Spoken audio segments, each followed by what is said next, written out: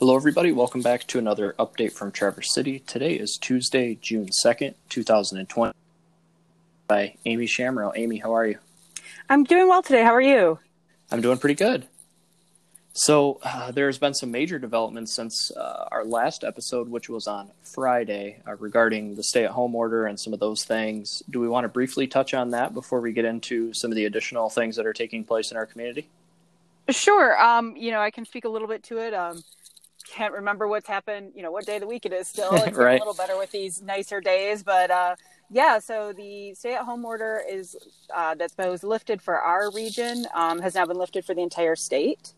So still looking at what that's going to be with, they'll be open for restaurants and other places like that. So we'll see if that has an effect. I know you and I have previously talked about people coming to town, kind of trying to get away from things, given what the response was to the opening just this region. I imagine we'll probably see a lot more people coming in from out of town now. So what that's going to look like will be interesting. We did last night in the city commission meeting, though, pass shutting down the 2 blocks of Front Street to pedestrian traffic. So that'll allow for north-south traffic on Union and Cass, but it will close down those blocks in between on Front Street so that restaurants have more space to spread out. Retail spaces can kind of make use of the outdoor as well to give themselves some more space and start a queue if they need to wait to let people in for safe distancing, things like that. So that should be starting in the middle of the month. So hopefully if we do start seeing some more of that traffic come up, we'll be able to take some measures like that to make it a more comfortable space for anyone who wants to be downtown, and for the businesses to operate safely for their employees. Awesome. Yeah, I suspect that most people have made themselves aware of the changes that the governor issued earlier, and so now I guess we can shift our focus to some other things that are taking place within our communities. Yeah. So the addition I should make, because I think a lot of people have heard about Front Street closing down, but on that same topic, I would just I feel like I should mention, because it hasn't been mentioned a lot, that State Street, which has typically been a one-way that feeds into Front Street, or loops into it, I should say, will be a two-way street for traffic. So cars will be two-way on State Street. So if you're kind of somebody who doesn't hang out a lot downtown, or even if you do and you show up to go to work on Monday, and I think it's going to be that middle of the month. I think we've got about 2 weeks. You show up to work one Monday and it looks different. That's one of the reasons why. So that's going to kind of alter how we see things. But there are going to be traffic control measures to help people navigate that. So I think that kind of prepares people for what's coming up in that regard. Mm-hmm. So what about the things that we're seeing on a national level in terms of civil unrest and maybe some of the movements that people are wanting to take place here in our own Northern Michigan community? What do we know about their ability to do that? Do you have any updates? Absolutely. So as many people might know, and if they don't, there was a peaceful nonviolent vigil held at the open space over the weekend. No major incidents. A couple people came to ruffle some feathers, but the group was well organized and took care of that without there being any conflict. And I think that's important to note, that just like around the nation, we're seeing locally a lot of people just needing to express grief and frustration and anger and all of the feelings that everybody I think a lot of people, I shouldn't say everybody, are feeling right now, but especially people who have probably been feeling marginalized their whole lives.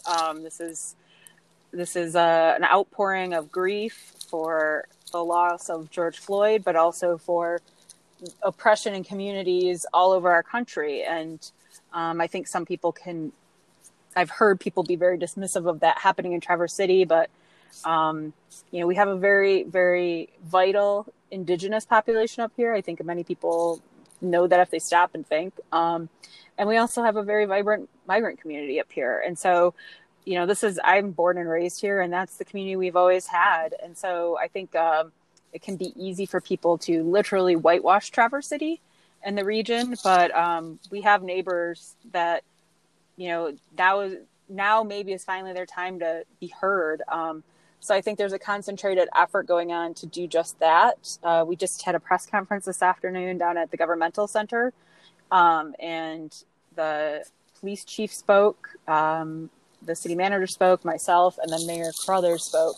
And the message really was, this is Traverse City. People have always gathered here. We've had a lot of people protesting and gathering and vigils, and a lot of it happens, especially at the open space, but all over downtown. And that Traverse City is open for that. We aren't going to have any arbitrary police measures to try and curtail that. We have an excellent police department that has been trained for community policing. The chief made a very impassioned statement about the implicit bias training that all of his officers go through.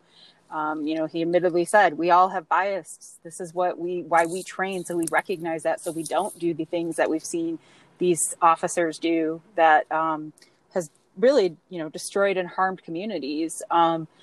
He also spoke to the fact that when one of these officers and departments commits a horrible crime, basically, that it takes everyone a while to get the trust back in the police, and that he feels that it's his job and his department's job to work back towards that. So I appreciated those comments from our chief.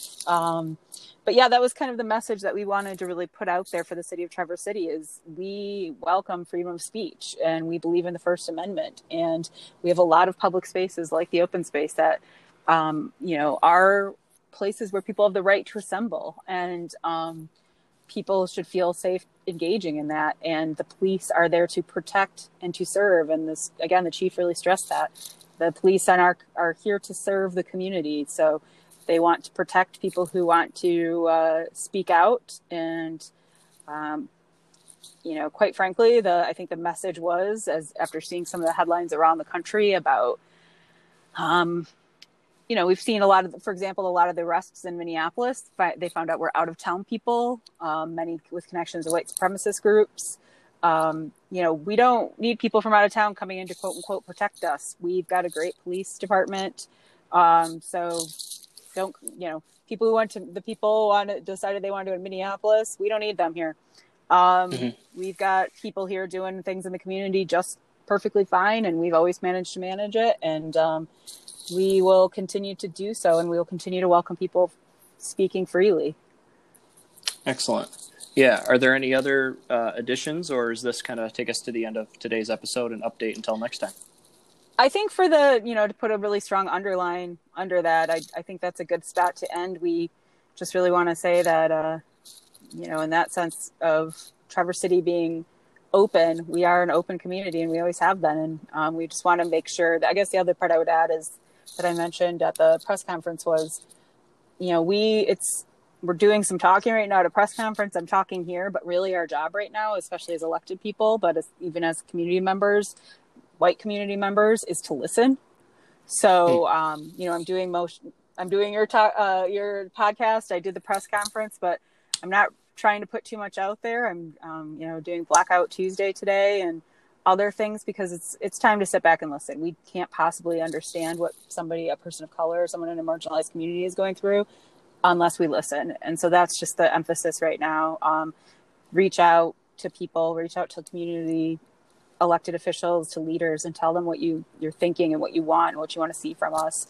And just share your grief and your pain and in any ways that you're comfortable, whether it's a public vigil gathering or privacy of your home or a letter telling me or our state senator or our federal representatives what you think should be done, do it. That's what we're here to listen, and that's what we really need to emphasize right now.